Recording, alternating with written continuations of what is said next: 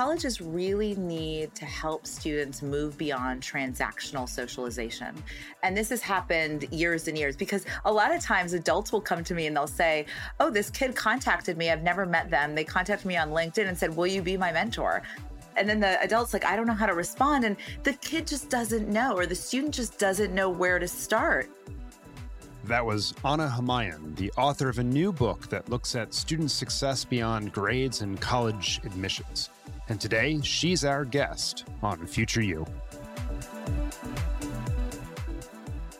This episode of Future You is sponsored by Ascendium Education Group, a nonprofit organization committed to helping learners from low-income backgrounds reach their education and career goals.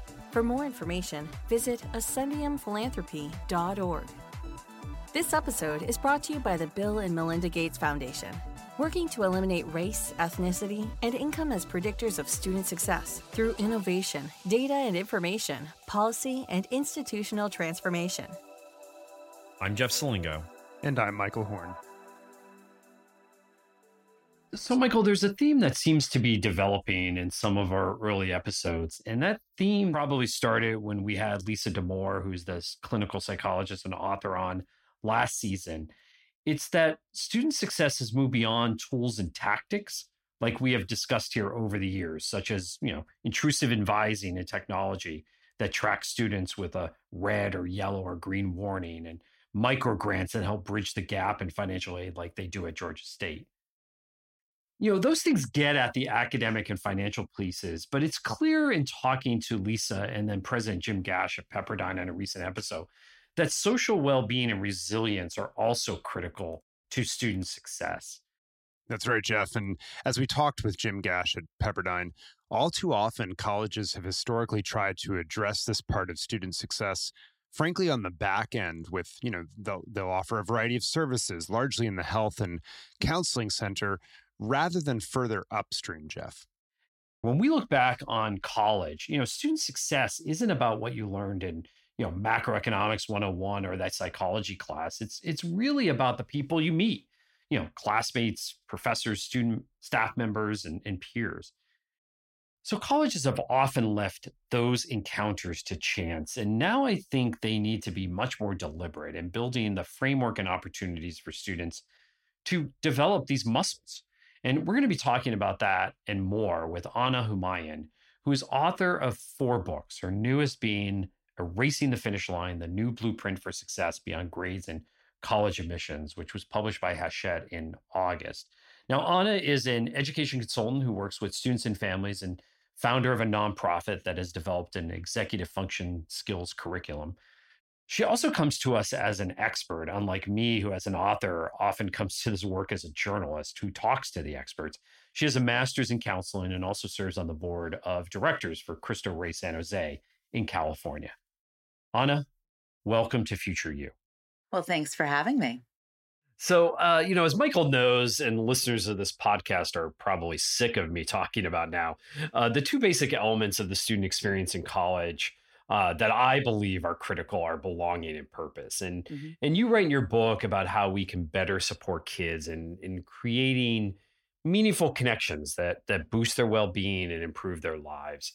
And your focus is on something you called supporters and clarifiers, who, as you write, could be mentors or sponsors. Can you tell us a little bit more about supporters and clarifiers? Sure. So supporters is a term that I've used for a long time to talk about friends who are supportive. And we think as adults that our kids will find friendships of people that are supportive. But one of the intro stories in the book is really about that frenemy culture that comes from this attitude around erasing the finish line. So college admissions and talking about, okay, where are you going to go to college? Where are you going to apply? And who's getting in and who's not getting in? It really changes the supportiveness of friendships. And so what we want to do is really help kids understand that supporters are people that are supportive, that are your peers. Clarifiers are adults that provide clarity. And so they, as I mentioned in the book, they can either be mentors or sponsors. And it's really important to make this delineation. It's one of the things I talk about a lot. Now, mentors are great. They provide mentorship. They're a trusted adult that you can go to for advice. And they could be a tutor. They could be a family friend. But sponsors, we use this word sponsorship a lot in business, and we don't use it with students, and we need to, because especially when it comes to economic mobility, sponsorship is key. And what I mean by sponsorship is that you as an adult, as a trusted adult, provide opportunities to change the economic well-being of a student. And what that means is maybe you help them get a job, maybe you help them interview for a job, maybe you show them opportunities they didn't know existed. Super interesting. So, switching gears into the college experience, it seems like a lot of how your college experience goes can come down to some element of chance. You might live next to that student in a dorm who becomes your lifelong friend, or you might take a class because it just happens to fit into your schedule. And then suddenly you get to meet that person who becomes your mentor, and you really develop your passion. Or, in my case, all my friends were history majors. And so I said, sure, why not? And went the same path. But I'm sort of curious how colleges, in your view, can make these development of supporters and clarifiers, not leave it to chance, in effect, make it much more an intentional, and we know students are going to come out with these people in their lives. Right. I love this question because it's so important right now, specifically as kids are going to college and maybe some of their high school experience has been truncated over the last few years because of the pandemic. The colleges really need to help students move beyond transactional socialization. And this has happened years and years because a lot of times adults will come to me and they'll say, oh, this kid contacted me. I've never met them. They contacted me on LinkedIn and said, will you be my mentor? And this idea, and then the adult's like, I don't know how to respond. And the kid just doesn't know, or the student just doesn't know where to start. So we actually have to come from a place of empathy and back up that we need to help kids and young adults and college students learn how to make and maintain relationships, whether they're friendships, whether they're mentorships, and it's a two-way street. So it not only do you want to have a mentor, but this person wants to be a mentor, and it happens over time. It doesn't normally happen. Oftentimes I talk about in the book, the people that I thought would be great mentors or sponsors weren't, but the people that, over time, 10 years later, people come back and you establish these relationships from an authentic place. And what colleges can do, the first thing is really cultivating opportunities for students to work on different projects together throughout the year, because we have a lot of orientation programs that are this 1 week, throw them all together. And then you don't remember anything that happened the first 6 weeks of college, right? You're like 8 weeks in and you're like, okay, I'm going to now hang out with all the people who kind of look like me, act like me, went to my kind of school. And what we need to do is create lower barriers for entry for these face-to-face introductions that are working on a common project, right? And so colleges can really think through this of like, look at that orientation week and spread that throughout the 4 years. Because a lot of times students will tell me, I'm going out to socialize on a Friday night. I don't really feel comfortable with the way the socialization is taking place in college with parties, but there's no other alternative. So creating opportunities for doing things earlier in the evening that are not centered on just the social piece, that there's a collective projects. But the other piece, and I think this is really key as well, is creating a culture of connection with alumni, because great clarifiers could be alumni, specifically for a student that may come from a community where they're now trying to go to college to expand their access and opportunity. Yeah, and I think the interesting thing about that is that alumni want to be involved, but sometimes Absolutely. they can't necessarily provide jobs, or Mhm. they can't give money the way the institution might want to. So this gives them a role, and a critical role, because sometimes students just need to talk through careers and jobs and issues, especially if they're in a field that they may not be familiar with, that they didn't grow up around, as you mentioned. I want to talk about connections a little bit more, because you write about this thing that I found really interesting about these multiple circles of connection. And you say that much of kids' angst is rooted in overlapping friendships. So, this is such an important point. This idea of multiple circles of overlapping connection, non overlapping connections is one of the key pieces, that they're non overlapping. And we'll talk about that in a second. But this idea is it takes us through elementary, middle, high school, college, and beyond in a really important way. So, when kids are younger, like especially in middle school and high school, having multiple circles of non overlapping connections, so different friends, different places that you feel a sense of connection. And it could be a summer camp. It could be, your traveling soccer team. It could be the robotics. It could be, but that they don't all know or all hang out with one another. And one of the challenges we find is that as friendships naturally transition in middle school and high school, and all the research shows that, if all your friends are from the same group and something doesn't work out in some way, shape, or form, it becomes a be all end all. And the one thing that parents say keeps them up at night is their children's social dynamics when something goes wrong. So the more that we can act preventatively ahead of time. So we talk about, finding different ways that they feel connected. And it could be like cousins could be one of them, right? Could be family friends. It does, that they're not all, what's happened over the last few years is we've become so much more insular. Like we do vacations with the kids we go to school with the kids that are also on the traveling soccer team.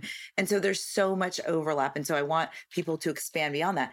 And that was so interesting when I went back to interview my former students who are now in their early 30s, which is part of the book, Erasing the Finish Line, is that the kids that were the most successful in terms of economic mobility were very comfortable moving in different spaces, in different places, and had multiple circles of non-overlapping connections.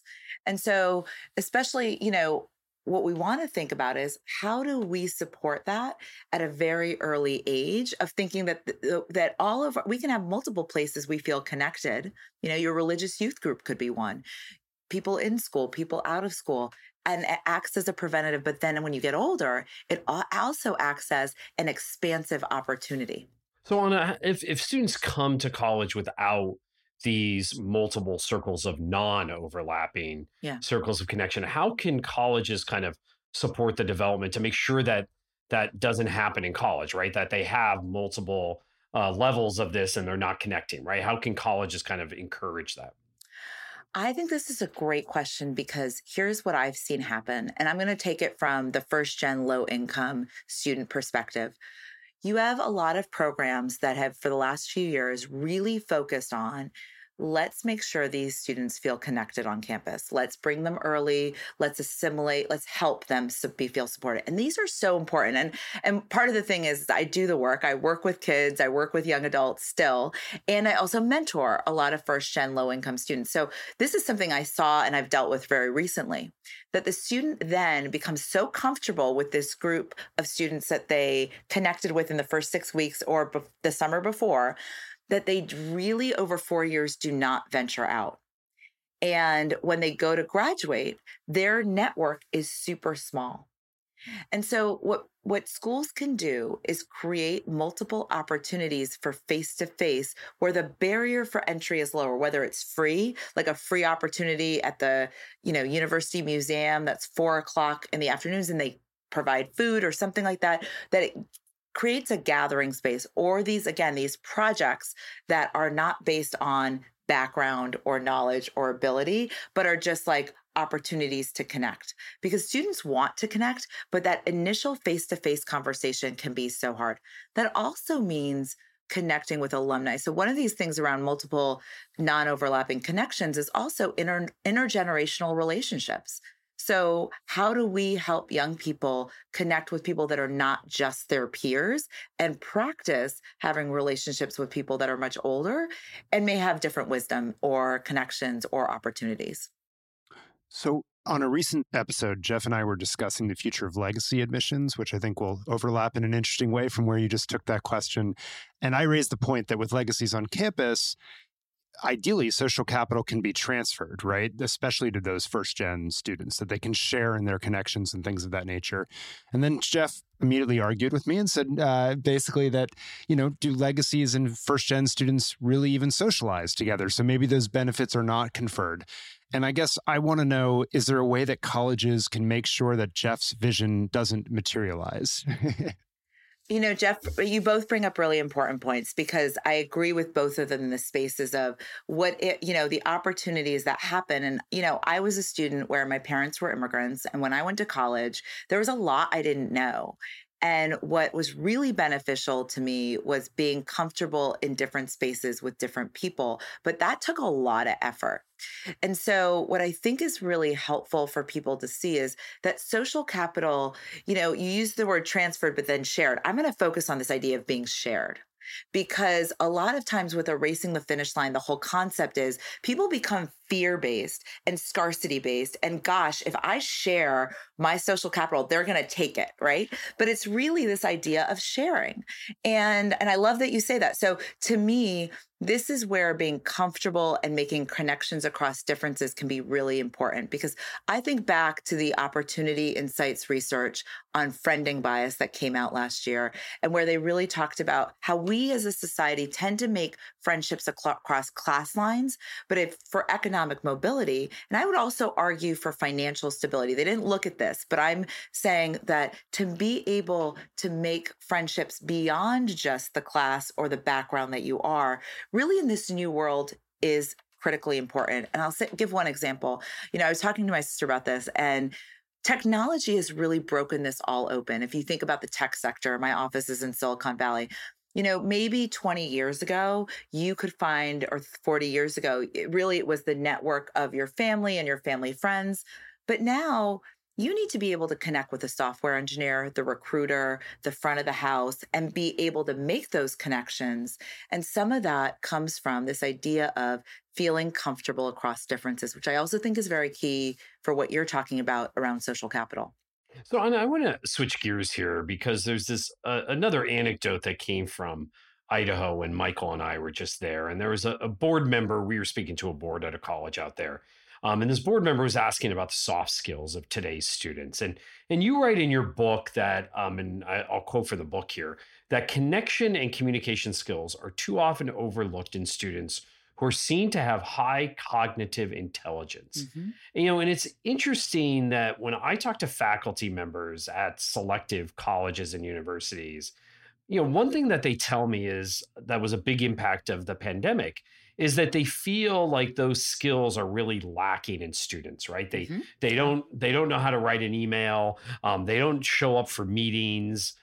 They just can't do those basic functioning Mhm. skills.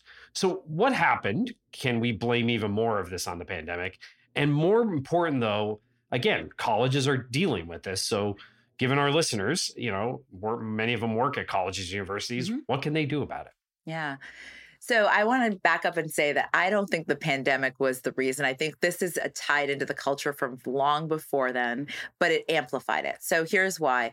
Much of this ties into the culture I highlight in Erasing the Finish Line, that when I ask a student how they're doing, and I talked about that in my book, The Myth of the Perfect Girl, too, and they would say, I'm doing great. I got all A's, or I got, 500 likes on my latest post, that we create this culture where these accomplishments reflect how we are. And parents do this as well. You ask parents how their kid is doing in school, and they'll say, well, Johnny has all A's, and so things are good. But yet, when we talk about the connection and the ability to be, the first pillar in the book is systems and executive functioning skills. Just yesterday, I had an email from a parent who said, my son is a senior. He's applying to college. He has a 4.5. He has a 1590.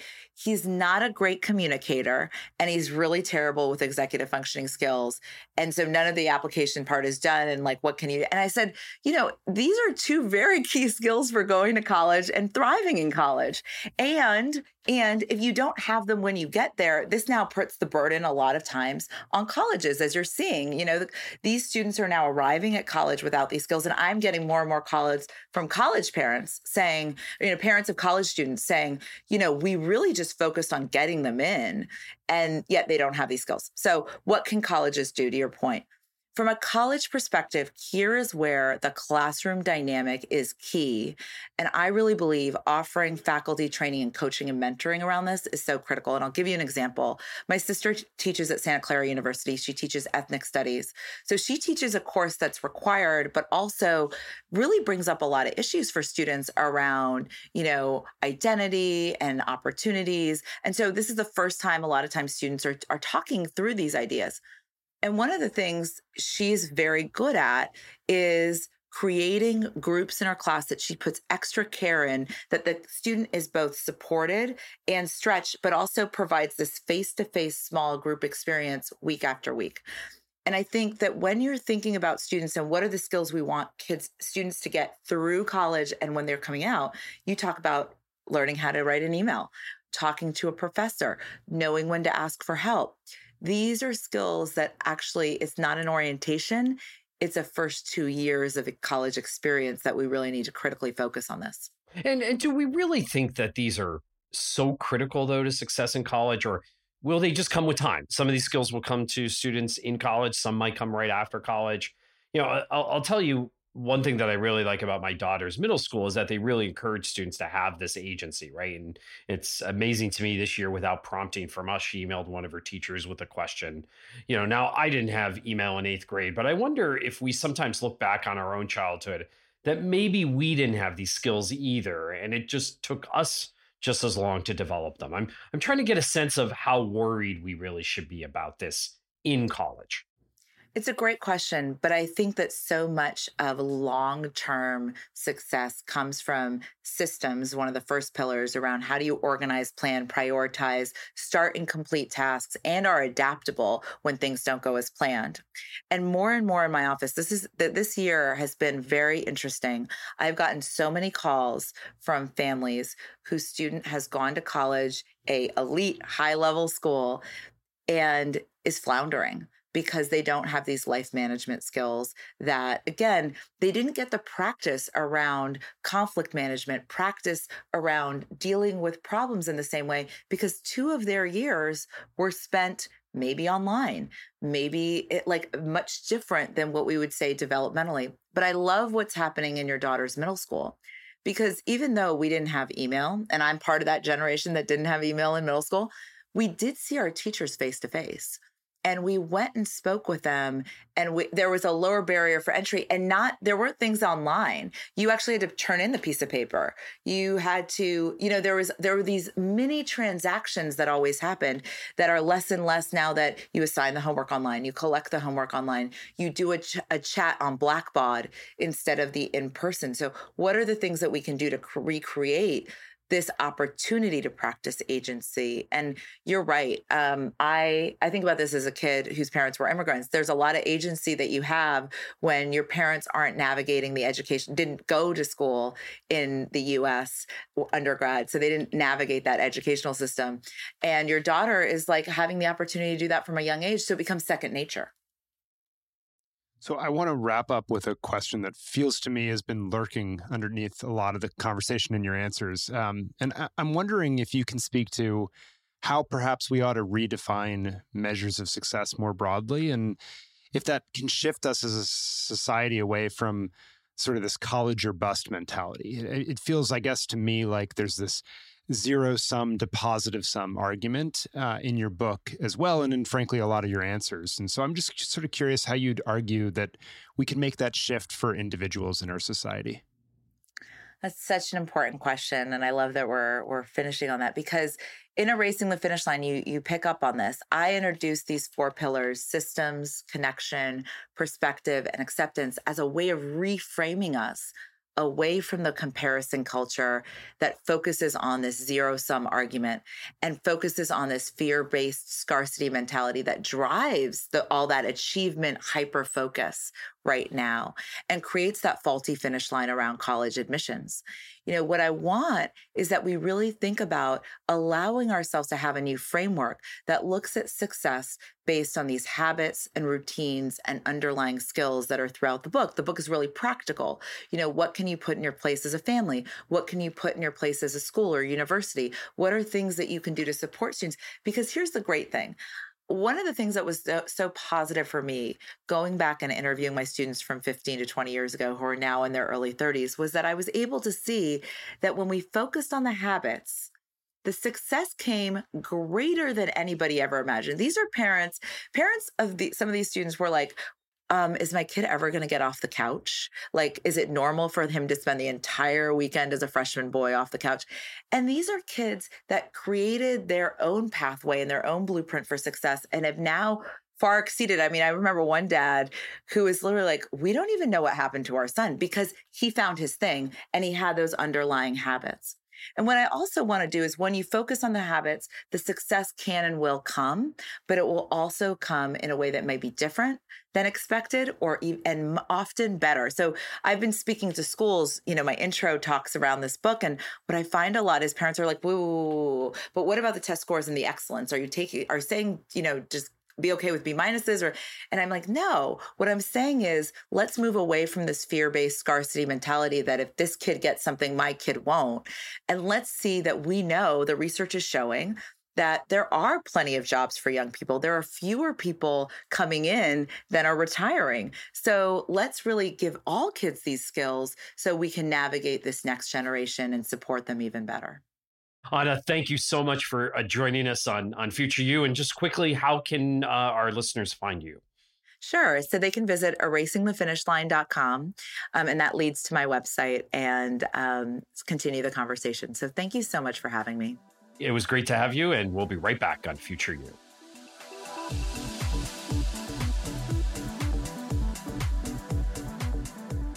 This episode of Future You is sponsored by Ascendium Education Group, a nonprofit organization committed to helping learners from low-income backgrounds reach their education and career goals.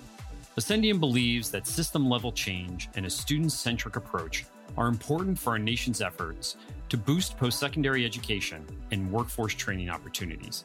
That's why their philanthropy aims to remove systemic barriers faced by these learners, specifically first-generation students, incarcerated adults, veterans, students of color, adult learners, and rural community members.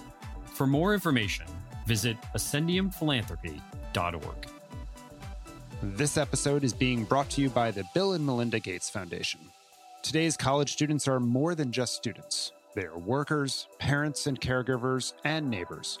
And colleges and universities need to change to meet their changing needs. Learn more about the Foundation's efforts to transform institutions to be more student-centered at usprogram.gatesfoundation.org.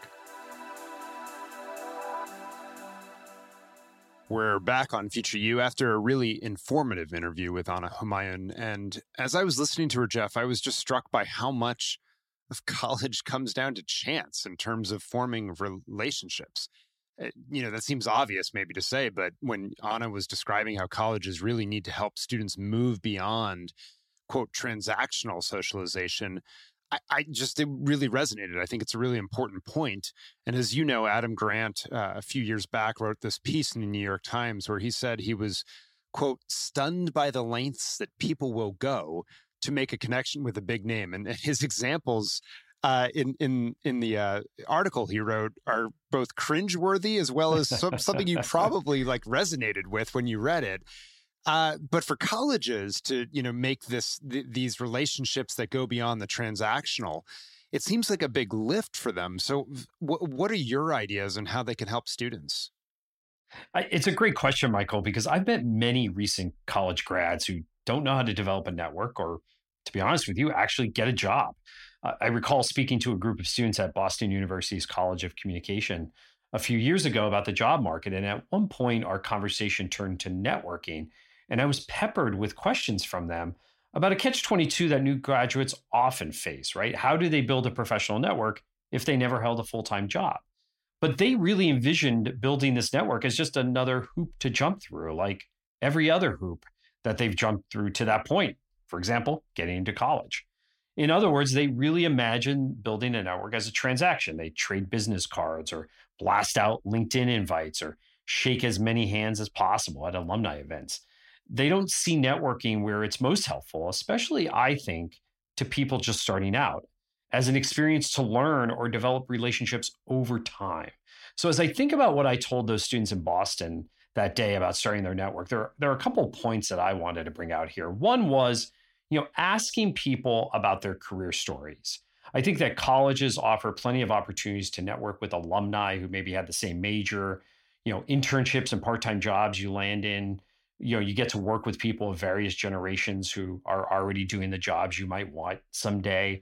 In such circumstances, instead of asking alumni or coworkers for kind of routine career advice, ask them to tell you their career stories. In my experience, people love to talk about how they got to where they are today. And in doing so, I think people will get the advice they were initially seeking, but also hear how they construct their narratives. I always tell students, listen for how they make the connections between what they learned and where they learned it, and ultimately about how they apply their learning in different jobs. You also can use your network as an inside guide to an organization. So, for example, say you're a candidate for a job and someone at that organization is in your network. Instead of asking them to put in a good word for you, which always happens, as we know, right? Ask them for lessons that only insiders can provide, the best departments to work for, the bosses to avoid, and strategies that the organization's pursuing that perhaps can help you stand out in an interview. You'll also ask your people in the network who used to work at that organization you're considering and ask them the same questions. There's also another reason to seek out former employees. What are they doing now and what did they do in that previous job that got them there? And I think this approach is particularly useful for college students searching for internships, because internships really have shifted from a nice to have line on a resume to a critical component to an undergraduate's career. And then finally, I think less is more. I think students seem to think that the size of their networks matter the most, and it's really around quality. I'm amazed after I speak to students how many email me or send me LinkedIn connections, having really never met me after the talk or even asked me a question during the talk. And I understand that most people are just a click away, but we also know that a vast majority of those emails are ignored. Instead, I think students really should focus on building the foundation of a network that will kind of last them a lifetime. And as Adam Grant pointed out in that piece you cited, no one actually mingles at these events. Instead, we just end up hanging out with our old friends. Yeah, which is fun in its own right, but often the way it goes. And incidentally, that Adam Grant piece always makes me feel better, frankly, and listening to your reflections makes me feel better and less strange that I don't feel like sending a flurry of LinkedIn requests to people that I've just heard at some random conference, given the number of requests that I'm always getting from people that I have no idea who they are. But your reflections, Jeff, bring up just a couple thoughts for me. One, I remember Derek Thompson writing that most of the career advice that you get from individuals you meet is pretty garbage. It's just not that helpful because it's not that considered and so forth. And your idea of actually just asking the individuals that you interact with, like, what's your career story? It brings to mind something Clay Christensen always said, which was, be interested in others. Like, ask them about their lives, because at least that way you have something in common. You're both interested in them. And, maybe that's not as much transferable learning, but at least you might develop like a real relationship around them. And so I think that's something that we could all learn from. The second thought I had was in the book that I'm working on, where I, recently submitted the first draft around how to help you change jobs and figure out what you want to do next. One of our techniques is to give a lot more structure to those awkward informational interviews that we've always been told to do. But the trick is, though, you can only do those, what we ask you to do in those informational interviews, after you've put in some work on the front end to learn some things about what makes you really tick as an individual, what drives your energy, and what can you really contribute that can be of value to the person that you're connecting with. And that sort of falls back, I think, on some of Adam Grant's reflections that achievements are important for someone to really want to network with you in the first place. Now, I'm thinking about where I want to take this, Jeff, but it strikes me that some of this random connection that we see, sort of, let's see what sticks behavior by colleges. Colleges sometimes Yale does this, right? They just put you in a dorm with a bunch of people from a cross section of different backgrounds, and they sort of try to manufacture connections, right, across difference, if you will. And Anna really talked about spreading orientation out and having students from different backgrounds get to work together in some meaningful way on, say, projects, for example. But it brought up the next question, Jeff, which is like, what might those projects actually look like? Because you don't want to sort of assign a bunch of eye-rolling activities, if you will. Yeah, I mean, clearly it has to be deep work, Michael. And I'm thinking of like Cal Poly, for example, or Cal State Fresno, which are both campuses I wrote about, last year in white papers about digital transformation. Now, these are digitally oriented projects, but I think the ideas here can be extended across the curriculum. Let's take, Cal Poly, for example. they created this digital transformation hub, or DX hub as they call it. And what it does is it solves real world problems for public sector organizations using cloud computing. And it started with just a few student employees, and now it has more than 2 dozen student employees working with customers that range from community colleges to the state attorney general's office to Vandenberg Space Force Base. So, for example, students recently consulted on a project with the World Bank to identify school buildings in Africa that might be prone to earthquake damage by using AI to scan images of buildings. Meanwhile, Cal State Fresno opened up its hub of digital transformation and innovation to provide an outlet for students to work, to intern, to volunteer on university projects related to digital transformation. So they helped build, for example, Fresno State's AI chatbot. They built a virtual 360-degree campus tour. They're working on a new platform for internal email communications, among other projects. And I think that these projects also fulfill something we've talked about before, and that's, hands-on learning. And also at these two universities, the projects are across the curriculum. So you're bringing together students from all over the place, and they help the university fill their own workforce needs. And I think you're also developing those intergenerational relationships that Anna talked about are just not happening enough with today's students.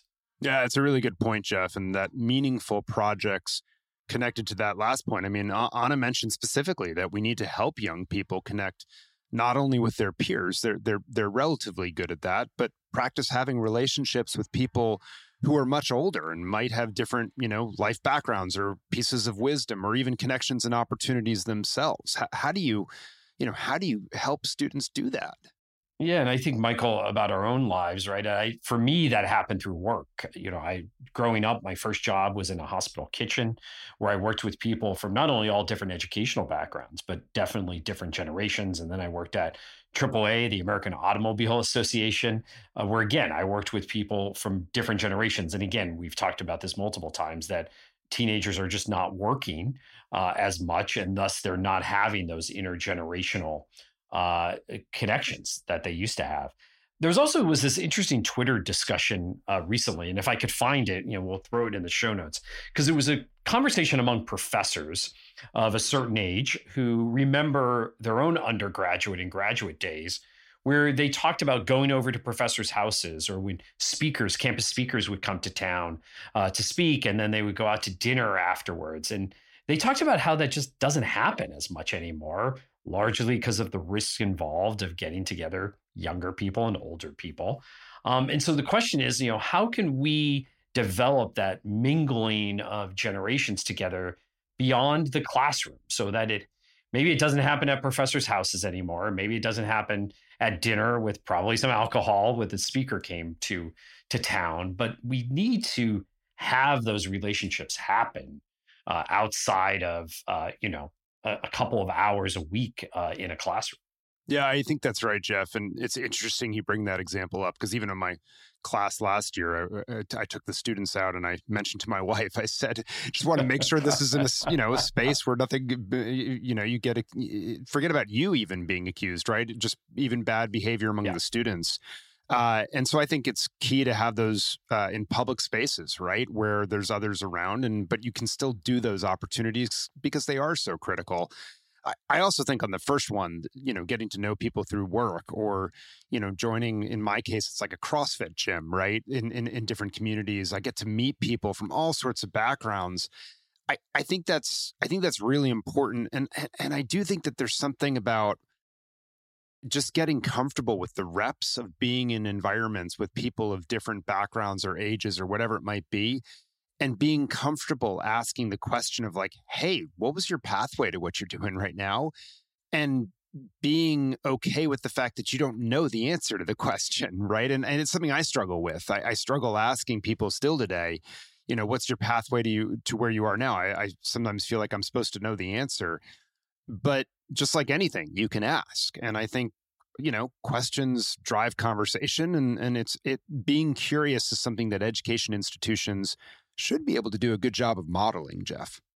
Yeah, I think all of this comes down to feeling comfortable across differences, which is really the focus, as we know, of many diversity efforts in higher ed. And I recall something, Michael, that you mentioned on a show recently when we were talking about the New York Times piece on Ron DeSantis at Yale and the role of secret societies at Yale. Because to be honest with you, I never really understood these secret societies beyond when they used to talk about them on the Gilmore Girls, which is one of my daughter's favorite new shows, or old shows new to them.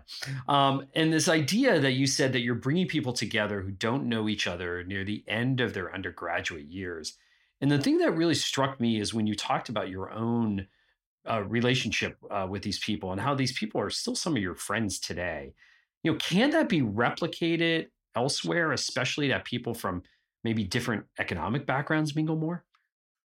Yeah, it's a great question, Jeff. I mean, it brings to mind a former Yale College dean who observed to me that so many clubs at campuses actually work for the opposite purpose of that. They bring together people of similar backgrounds or people who have the exact same ideas, right, on politics or whatever it might be, as opposed to bringing people together intentionally across difference. Frankly, I think back, when I was on the newspaper or the radio station, right? Like those were places that also brought people together of different background.